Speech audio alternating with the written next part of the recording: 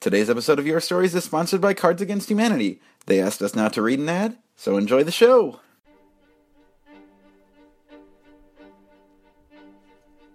Your Stories is a wonderful opportunity to share all the highs and lows of being a nerd. You know that hobby you have that you don't talk to anyone about? It's a secret you don't like to share because it might make you feel weird. Maybe you're into something different. Comic books, fantasy football, push-ups. Your Stories, to me, has been this really kind and welcoming space where people just have the guts to be really honest, and they share their voices and their stories with everyone there, no questions asked. I've heard stories about all those things. Maybe not a lot of push-ups. I maybe haven't heard a lot of stories about push-ups. The Nerdalogs is group therapy meets Toastmasters. I know there's always a place where my odd thoughts and unusual habits will be welcomed and championed in a warm, supportive environment by other nerds just like me. And what's fun is you'll see people in the audience 1 month, and then all of a sudden they go up and tell their story. So your story becomes their story, and their story is your story, and then it's our story, and then it's a podcast, so it's everybody's story, and then you've shared it, and gosh, that's great, huh? And even if you don't think you're a nerd, you probably are. It's easily the most Midwestern thing I've ever been a part of.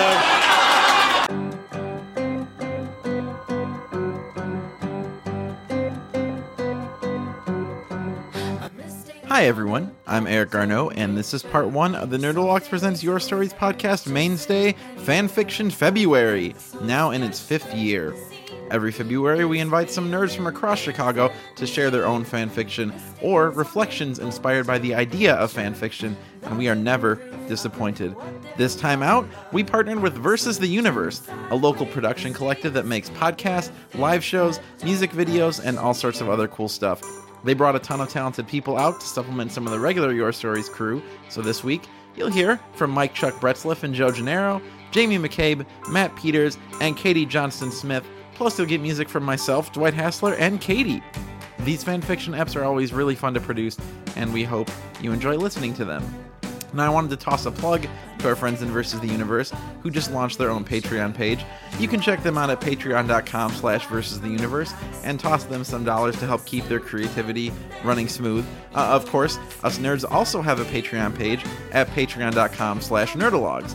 Among other things, we host a Your Stories archive there, as well as some bonus material from our podcast about mixtapes, Blank Cassette, which is a show I'm really proud of, so if you like mixtapes, check that one out too. But the coolest thing you can do as a listener of this podcast is rate and review us on iTunes. That seriously helps a ton. So if you've got a spare minute today, maybe do that. And thank you so much for your time, everybody. We hope you enjoyed the show. This is a pretty esoteric theme, and we chose the songs in kind of a weird way. Every year we do something different. So this year, these are songs that they're presented in, they're real songs presented in, as though they were created for a fictional context in various media. So you'll see what we mean shortly. You'll get it.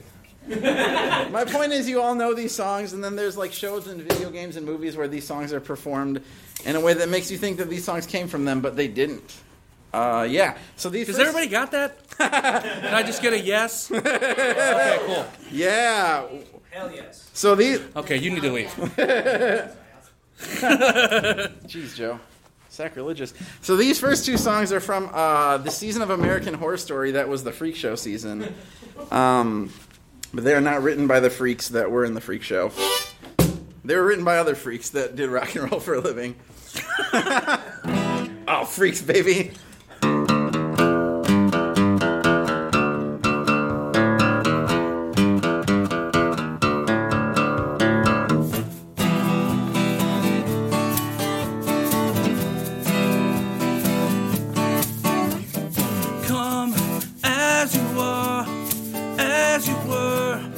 As I want you to be, as a friend, as a know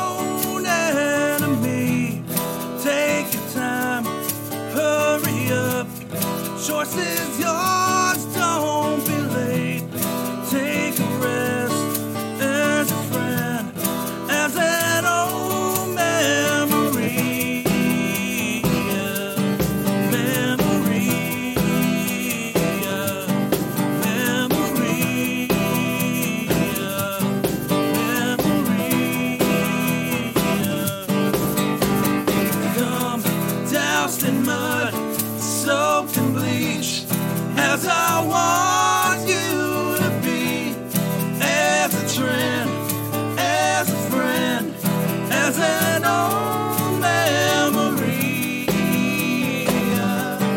memory, memory, memory. Well, I swear that I don't have a gun. No, I don't have a gun. No, I don't have a gun.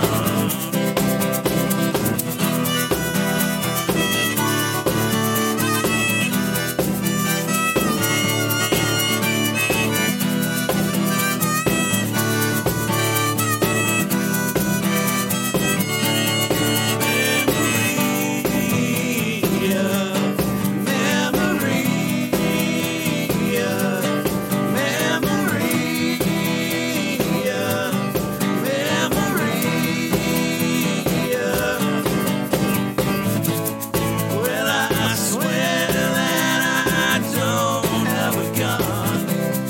No, I don't have a gun. No, I don't have a gun. No, I don't have a gun. No, I don't have a gun.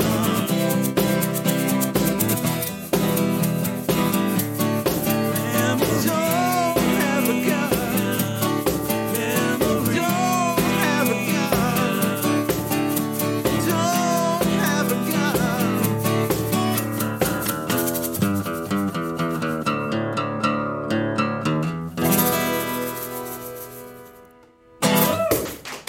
Thanks, guys. That was Dwight. You're gonna hear from Katie now. Come on up, Katie. Okay. Yeah, this is Katie, guys. She's the newest member of our group. Yeah, Katie. We all love you, Katie. All right. They just need coaxing. They did, yeah. It makes me feel like maybe they don't. Oh. Oh, no. It's okay if they don't. Love is a very strong word, and nobody should be tricked into saying it. Wow, this got real fast. Cool. What? I mean, I agree with you. I'm not gonna say it right now. You Katie, shouldn't. this is awkward. Okay. Anyway. I'm going to stand. Yeah, this is I- good. I'm gonna sit. Great. This song by David Bowie, Yeah. also performed in the I Freak love Show. this song. What? I meant it. No, that's your opening chord. Oh, right. It's a god-awful sad affair to the girl with the mousy hair, but her mommy is yelling no, and her daddy has told her to go, but her friend is nowhere to be seen. Now she walks through a sunken dream to the seat with the clearest view, and she's hooked on the silver screen. But the film is a sad looking bore, for she's lived it 10 times more, and she could spit in the eyes of fools as they ask her to focus on sailors fighting in the dance hall. Oh man, look at those cavemen go. It's the freakiest show. Take a look at that. Oh man, beating up the wrong guy. Oh man, wonder if he'll ever know he's in the best-selling show. Is there life on Mars?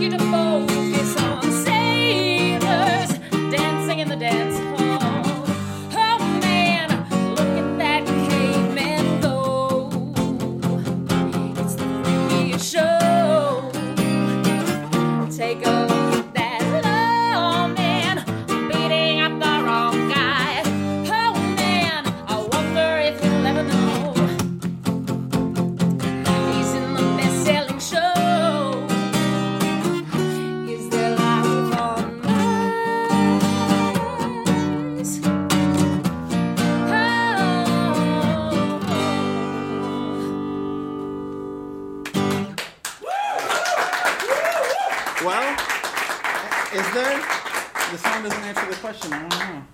You'll never know. Come on, David Bowie. Damn it. And he can't tell us anymore. Or maybe he can. I know, right? Something to think about. Guys, so we have a bunch of wonderful storytellers, comedians, and great people here tonight to share their pieces with you. They might share actual fan fiction. They might share reflections on fan fiction. I don't know. I don't preview these things. We're in this together.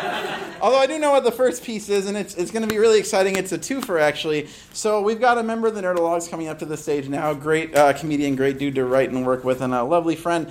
And also being joined by the head of Chicago Loot Drop, someone who their organization is a really special connection to our fan fiction nights. They come out like every time. And I think your first story was actually at our very first fan fiction night. It was about the Luke Skywalker meeting the alien and the Predator. Yeah, it was pretty rad, guys. It was from a book you wrote in like 6th grade for a project, and like there's scanned pictures online and shit. It's really cool. Anyway, please welcome to the stage Mike Chuck Bretzliff and Joe Gennaro. Yeah.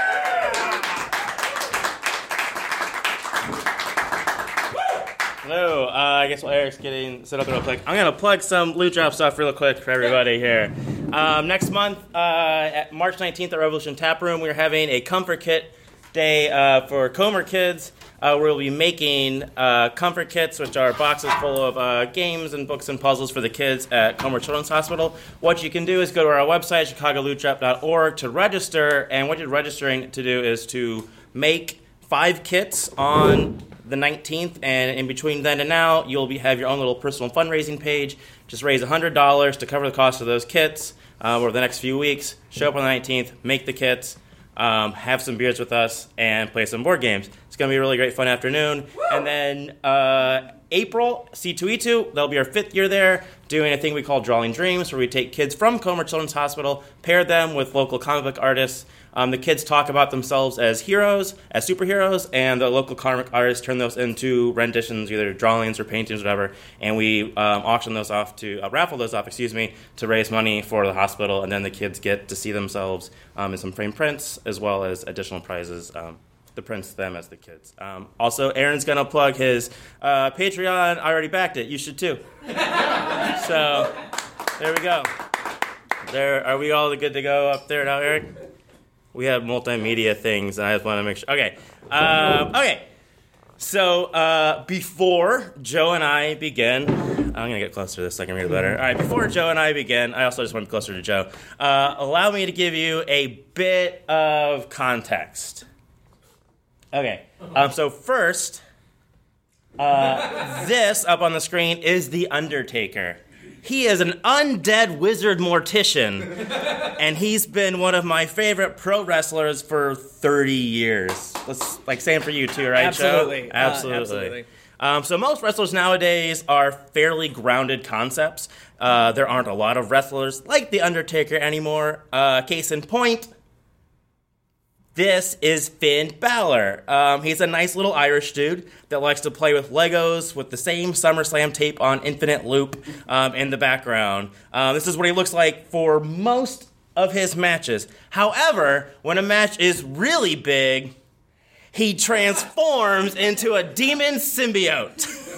Hashtag fitness goals. Hashtag Halloween costume goals. Now, Demon Finn is basically indestructible and impossible to beat. WrestleMania is the Super Bowl of pro wrestling, and at it, The Undertaker is basically indestructible and impossible to beat. The Undertaker has been wrestling forever, and every WrestleMania has speculation about whether or not this will be his final match. Whenever he does have his final match, I hope he does wrestle Finn and passes the torch as the WWE's premier mystically powered wrestler. This story is how that match might go, but only if they were actually an undead wizard mortician and a demon symbiote, and not just characters they're portraying. The setting, 2 years from now, WrestleMania 35 at Soldier Field. One hopes. Not gonna happen. Anyway. Okay. After saying he would drag people to hell for decades, The Undertaker plans to back up this promise with Finn Balor. The match is stopped when Taker casts a spell, causing the ground surrounding the ring to erupt with fire, opening a chasm down to hell. The front rows and the announcer table fall down into the pit. Thankfully, Joe and I were in the cheap seats and are able to volunteer our services to commentate on the rest of this epic match. Hello to the WWE Universe. For those just tuning in to the last 5 minutes of WrestleMania 35, I'm Mike Chuck, filling in on commentary. And I'm Joe Chris Geiger Gennaro.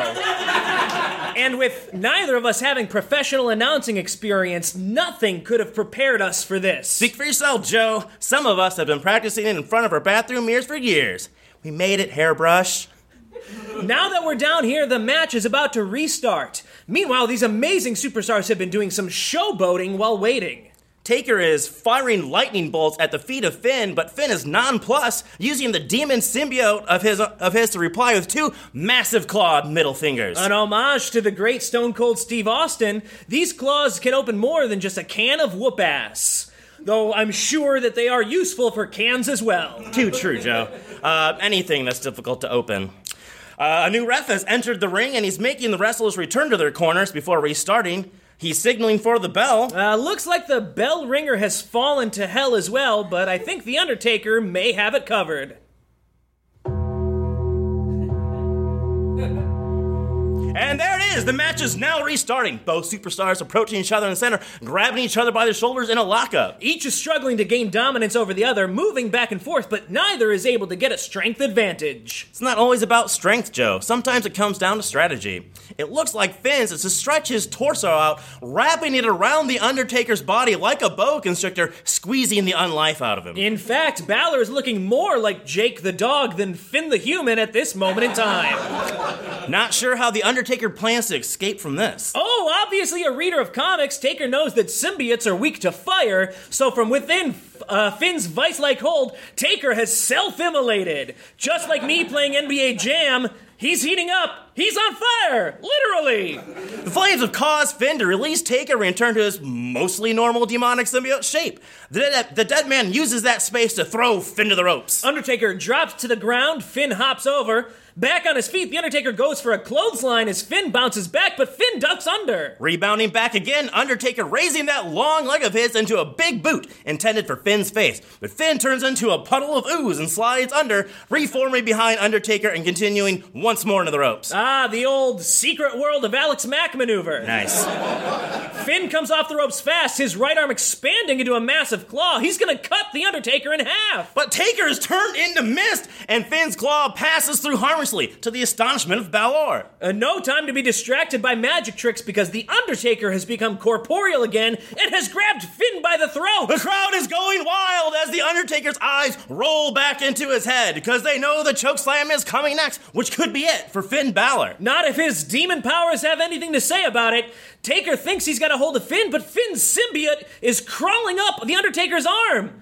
His eyes returning to normal, he's trying to pull away from Finn, but tries he might. The symbiote's grasp is just too strong. He's really pulling hard now, and oh my god! Taker's arm has come off! Taker's arm is ripped from his body and still trapped in the demonic goo! Finn is now turned towards us. I think he's gonna do something with the Undertaker's arm. And he's waving at us with it. Yes, we see you. Hello. Real gross, dude. Real gross. Dropping the arm in the corner and turning back around, Finn charges at the Undertaker, leaping in the air, launching him into the turnbuckle with 2 feet hard to the chest, collapsing the one-armed man into the corner. I think I heard something break from here. Finn leaps to the top of the turnbuckle. The crowd is on their feet in anticipation of his finishing move, the coup de grace. Jumping high into the air from the top rope, Finn stomps down, again driving both feet into the chest of the Phenom. Okay, I definitely heard something break that time. But thinking he's got this one in the bag, rather than going for the pin immediately, Finn is crawling toward the broken body of the Undertaker. Looks kind of like the sex crawl from When Doves Cry. But the Undertaker sits up! Taker sits up! Finn backs away quickly from the dead man's gaze, a look of confusion upon the Demon King's face. I think he's figured something out, though, as he returns to his feet and raises his hands towards the sky. What is his plan here? Is he making some sort of a spirit bomb? You might be right, Joe. There's definitely some kind of light or energy coming from the cheap seats where we were previously. Well, it's very pretty, but you're gonna need more than Laser Zeppelin to defeat The Undertaker at WrestleMania! And more is exactly what I think Finn is doing. I believe he is literally draining the life from the crowd in the upper bowl. In fact, I can see the faces of some of the friends we came with and were sitting next to. Oh, there goes Kyle Talley! I'm gonna miss him. Yeah. Now, Joe, would you say that now that he's full of souls, Finn is emanating with power? Yes, I would, Chuck! He must have been chanting Mufasa because the hairs are standing up on the back of my neck.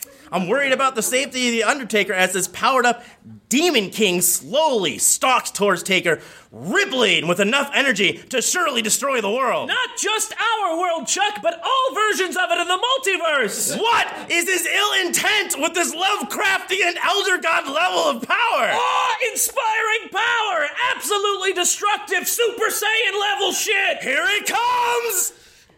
And it's a sleeper hold. And, okay, well, what that's gonna do is eventually cut off the blood flow to the Undertaker's brain, causing him to pass out and lose the match. Good point, Chuck, but the Undertaker is undead. He doesn't need blood. This sleeper hold is useless. Yeah, but he's got it locked in real good, Joe. The power of the souls of thousands of spectators is certainly helping him maintain proper form and leverage, so the ref is now going to check that Undertaker is conscious. Raising and releasing his arm once, Taker's hand hits the mat. 2 more times, and Finn will be the victor. Oh, there's the second time. I just can't believe this could be how The Undertaker's final match ends, with a sleeper hold. And the ref is raising Taker's hand one last time to see if he's out. But what's that in Undertaker's hand? What's that? My God, it's The Undertaker's other arm. It has crawled back to its master, and he's using it to get some leverage, breaking free of Finn's sleeper hold. Oh, and now he's reattaching it, using it to grab and twist one of Finn's arms. Pointing up, I believe he's signaling that he's about to go old school. Old school, The Undertaker with Finn's twisted arm in hand climbing up to the top turnbuckle and walks out to the middle of the ropes. Jumping off, he strikes Finn in the twisted shoulder, slamming him hard to the mat. Taking a knee and drawing a thumb across his throat. The dead man is calling for the end of the match and maybe the end of Finn Balor. He's picked up the downed Finn and is now holding him upside down, Finn's head at knee level, in preparation for the Tombstone Piledriver, a move that's put away so many others at WrestleMania. But not just yet, because I do not believe my eyes, but with Finn in tow, The Undertaker has started ascending towards the sky! They are going up, up, up to the top of the arena! And beyond! I can't see them anymore, can you, Joe? Indeed, I cannot, Chuck! What should we be, well, I guess this is a good time to remind everyone at home that they can rewatch this match to end all matches again on the WWE Network for just Here they go! Like a shooting star falling from the heavens, they are now burning bright as they plummet back to the ring. My God! My God! My God! He's broken him in half! Not just in half, but Finn has exploded all over into puddles of black ooze. How do you pin somebody when there's no body to pin? Just you wait, Chuck. The puddles are collecting in the bottom of the crater that was once the ring. It seems Finn is pulling off the old T-1000 maneuver. He seems dead to the world, but Finn has reconstituted himself and The Undertaker goes for the cover. Not sure how the ref has survived it, but this is it. The end of the most supernatural match in all of history. 1, 2... Carry on my wayward son. What? Whose music is that? Oh my! A black car has driven onto the top of the ramp, blasting classic rock. That's a 67 Chevy Impala to be exact, Chuck. And not just classic rock. That's Kansas. Well, whatever it is, I don't know what it's doing here, but it's trying to drive towards the ring, but is being impeded by the pit of hell surrounding it. Well, that doesn't seem to be much of a deterrent as the car speeds towards some debris, using it as a ramp to vault over the fire, landing just outside the ring.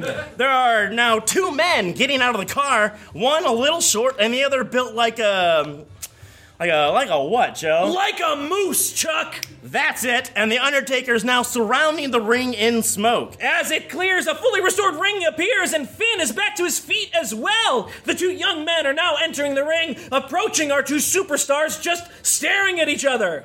Both pairs have now retreated to opposite corners. Are we about to have a tag team match with these two strangers against The Undertaker and Finn? I think so! But that's it, we're out of time, folks. Tune in tomorrow night for Monday Night Raw to see what happens. WrestleMania! Mike, Chuck, and Joe Gennaro, everybody. And Kansas. For the podcast audience at home, Kansas was literally here playing that song. Weird how it sounded exactly like the studio version they recorded like 40 years ago, but it was actually them. Thank you guys so much. That was awesome. I didn't know that there was like a symbiote demon guy in wrestling. That's cool. Yeah. Wrestling and comic books are pretty much the same thing. Except you can watch one live several times a week. Guys, so like I said, we are partnering with Versus the Universe tonight. Very excited to bring them here to the Your Story stage. We've got 5 folks from their kind of network, their family of creative stuff tonight. Starting with this gentleman who works with The Geek Show, is the co-host of Panels on Channels, is handsome, smart, and has run a 4-minute mile. All things I learned before the show. This is Jamie McCabe.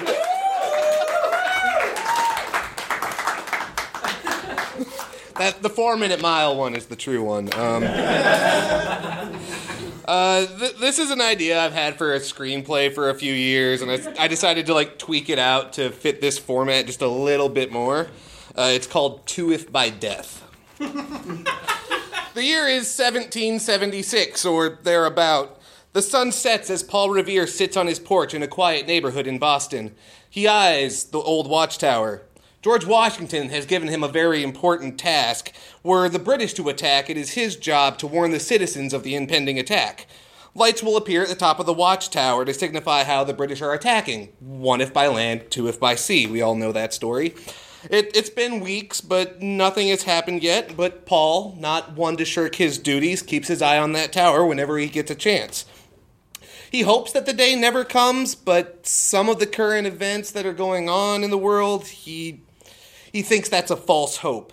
The British are coming. It's only a matter of when.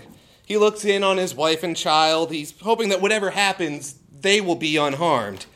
He takes one last look at the tower, and that's when he sees it. The lights are lit. 2 of them. The British are attacking by sea. He has to act fast. He grabs his musket and runs into the barn. He flings open the doors and saddles his horse. Old Betsy might not be the youngest horse or the fastest, but she would have to do, as the 2 of them had a very long night ahead of them. Paul leaps upon the horse, steels himself, and then summons forth the unholy power of the Ghost Rider, an otherworldly demon force that grants him powers beyond that of mortal men. In an instant, his flesh is gone, leaving only bone, and his skull is engulfed in glorious flame. The same transformation seems to overtake old Betsy, who looks less like a horse and more like a monstrosity that would not be out of place pulling Satan's carriage. "Let's ride," he shouts, fire bursting from his mouth. He grabs a chain off the wall as they charge out the door, a trail of embers flowing behind them, marking their path. "The British are coming! The British are coming!" he shouts at the top of his lungs, or what would be lungs if he was not an unholy creation of bone and fire. He races through the streets of Boston, warning his countrymen of the attack they are about to face.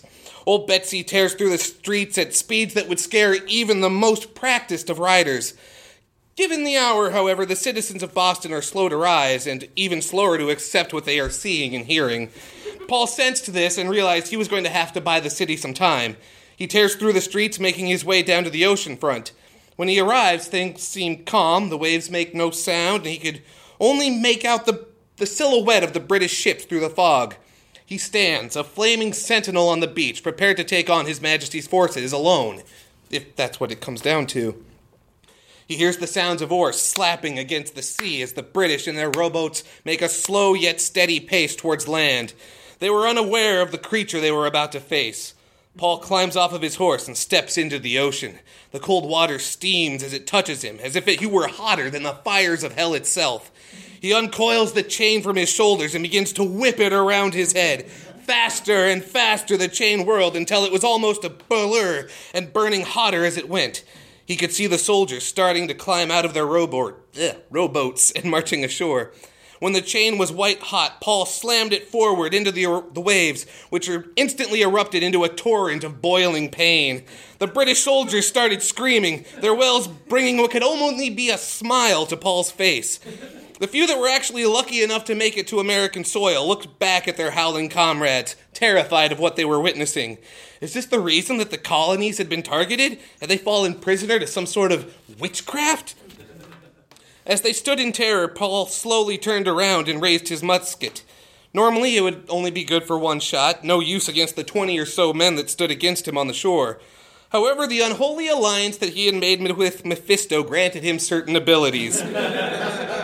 He aimed down the sights of the weapon and fired. Bang, bang, bang, a fully automatic musket.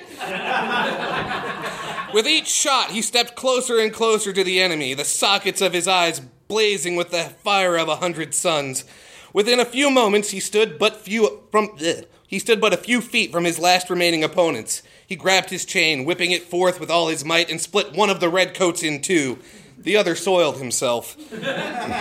Paul grabbed the man by the cuff of his jacket and stared directly into his soul, consuming the man's very essence in a fiery inferno, leaving only a whimpering shell behind. He threw the body on the sand and stepped back. He gazed around. The beach was ablaze. The British boats were ablaze. The British themselves were ablaze. Everything was ablaze, but the battle had been won. He marched back to Old Betsy and mounted up. As he trotted back through the city towards his house, he saw the citizens approaching from the other direction. Finally ready to fight a battle that he had already won, Paul de-Ghost Ridered and crept past them through the alleys. They need not know what had been accomplished that night. He got Old Betsy back in the stable, hung the chain and the gun on the wall, and snuck back into the house. He looked down at his wife and child, still asleep, and kissed them tenderly on the forehead. He then crawled into bed himself, took a deep breath, and fell asleep. Thank you so much.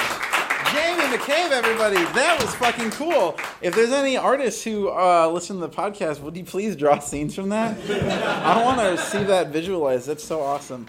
All right, guys, coming next to the stage, we have the host of the brand new podcast since last we spoke, as well as a board member of the Chicago Nerd Social Club, which I'm sure has helped out many of us in this room at one point or another. They're a really great organization. Really happy to welcome Matt Peters. Thank you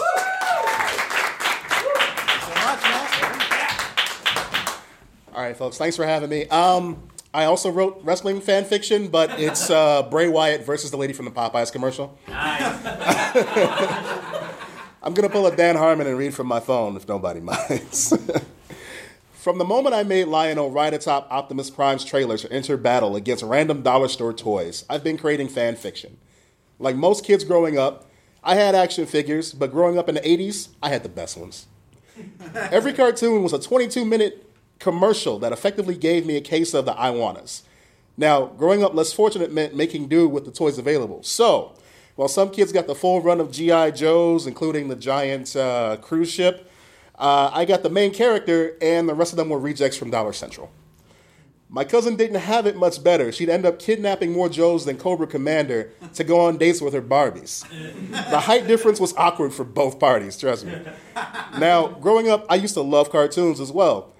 One of my favorites was Darkwing Duck. I loved it so much that it fostered my disdain for the Chicago Cubs when their afternoon games preempted the Disney afternoon programming block. When the cartoon stopped, my imagination carried on. There was no such thing as a season finale. I sat under the dining room table at my grandmother's house making up stories. The stories never had a beginning or an end, but they always seemed to include the trope of two heroes meeting for the first time, fighting, and somehow shaking hands at the end after teaming up for the greater good. They surpassed toy lines, they surpassed companies, but hey, I was 10. I had no grasp on what copyright infringement was. Okay, lost my spot. This is about where everybody starts. Take Jeff Johns, for example. Years before he became the creative director for DC Comics, he was writing fan mail to DC, which was printed in an issue of Superboy. The iteration of Superboy was special to me. The introduction of Con-El was part of the Death of Superman storyline. My first experience with the mega crossover where things will never be the same again. In that letter, he pitched the idea that maybe Superboy was a clone of Lex Luthor. The editorial team not so kindly brushed him off in the usual letters column tradition, but he ended up showing them. First chance he got, he started writing Teen Titans, and the pivotal storyline involved Kal-El being a clone of both Superman and Lex Luthor. Spoiler warning, I'm sorry. It became one of the best stories I've ever read in the DCU. That's the beauty of making your own stories. No one gets to tell you no. So when I was in grammar school, I wanted a piece of that. Remember I told you earlier about my love for Darkwing Duck? Well, I made a comic knockoff called Lightwing Matt. The title made no sense whatsoever. It was awful. The characters always had high top fades because I couldn't draw hair. Capes were just oddly shaped triangles. Like I said, I have no artistic talent. My brother inherited it all from my grandmother. Didn't save any for me, but by the end of 8th grade, I managed to fill a whole notebook with the adventures of Lightwing Matt. My best friend Reggie and I passed it back and forth in English class, creating our own omnibus of exciting stories. Eventually, one of our teachers confiscated it, as they're known to do. I was livid. Nothing was more important than getting that College Road Spiral notebook back. I begged, I pleaded, and I was told that I could retrieve it during summer break from the principal's office. So, first day of summer, I come back up to the school. Not too early. I didn't want to look thirsty. I came to get my book. Mrs. Thomas was shocked. Well, she was shocked once I jogged her memory anyway. She goes, I didn't think you'd actually remember that. It was months ago, and I threw it out. I was heartbroken. I didn't have the desire to start from scratch. I was going to high school anyway, and as I mentioned, my brother actually grasped the talent of how to draw hands, noses, etc., and feet in a recognizable fashion. The world was not clamoring for more Lightwing Matt. Years passed. I decided my efforts would be better spent celebrating the work of others through my website and podcast. I tried my hand at teaming up with an artist to make an original comic. It didn't turn out too well. My family will to this day ask me the generic but well-meaning, hey, how's that comic thing coming along? We've all gotten that before. The truth is, even though I don't publish my stories, the desire never stops. There's that little twinge in the back of my head that says, I know I could write a better ending than that. And my friends and loved ones have to suffer through hearing me begin conversations with, let me tell you how I would have handled things. So I end with a quote from Sarah Kuhn. She recently wrote for Uncanny Magazine. It's a sci-fi magazine made in Chicago. If you haven't had a chance to check it out, please do. She says, if you can't imagine yourself as the hero of a fictional story, it bleeds in everywhere. In what you write, in what you do, in what you think you're worth. You make yourself the sidekick of your own life. And I challenge everyone here to write your own fiction, fan or otherwise, and be the hero of your own story. Thank you. Matt Peters, everybody. That was great. Man, I remember in like 4th, 5th grade, I drew my own Transformers comics. Those got thrown out too. Real shame, man. What is the world missing out on? The very first fan fiction show we ever did, I read, this was like 4 years ago. I sent a Transformers comic pitch to the editor of the Transformers comics, and he wrote back to me and said, this is okay, but no thanks. So, maybe I should have put myself in that story instead of Punch Counter Punch. Who the fuck cares about Punch Counter Punch? He's so cool, though. He's an Autobot and a Decepticon. Anyway. He's the coolest. Guys, we have one more storyteller this half. She is another member of the Nerdologues. Coming to stage, I don't know if she'll be up here as herself or not. We'll see, but please welcome Katie Johnston-Smith. Hello, I'm actually Jack White. Hi, I'm Jack White. You may know me as a member of the White Stripes, or as a member of the Dead Weather, or as being the same color as milk. So, you've also maybe thought to yourself from time to time, oh, hey, yeah, Jack White, I would really like to write a song like you. And, of course, everyone wants to write a song like me. So, tonight I'm going to give you a few pointers, a few how-tos, how to write a song like me. All right? Okay, cool. Cool. So this is a song I wrote just this morning. It is perfect for a winter sing around a campfire, should you be able to find any winter left in the world. Great. I wanna steal your love to a crowded square and stare it straight in the eyes and hold it by the hands as it murders me with lies. There's a mist draped over our love like the one rolling over these tombstones. It's as damp as a night in Gettysburg, so it's good the ghosts don't have bones. Boo! Boo! I'm a spooky, spooky ghost. Boo! Boo! I'm a spooky, horny ghost.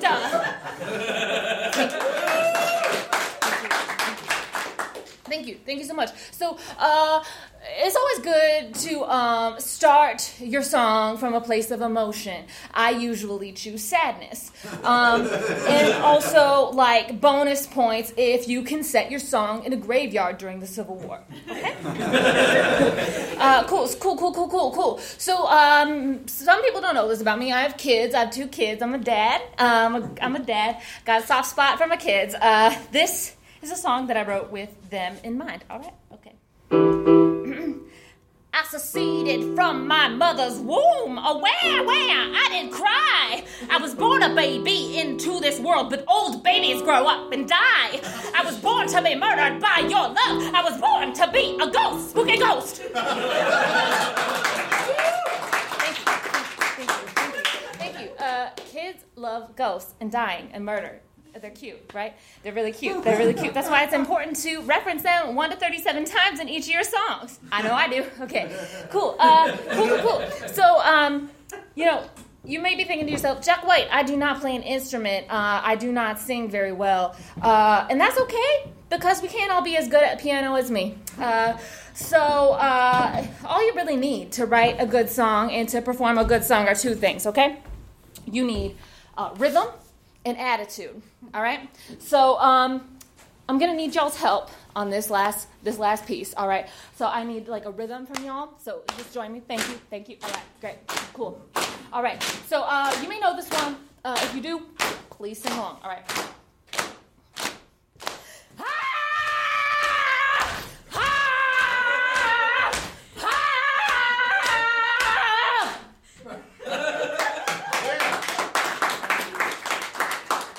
Thank you. Also, bonus points if you can sample a Murderer Crows.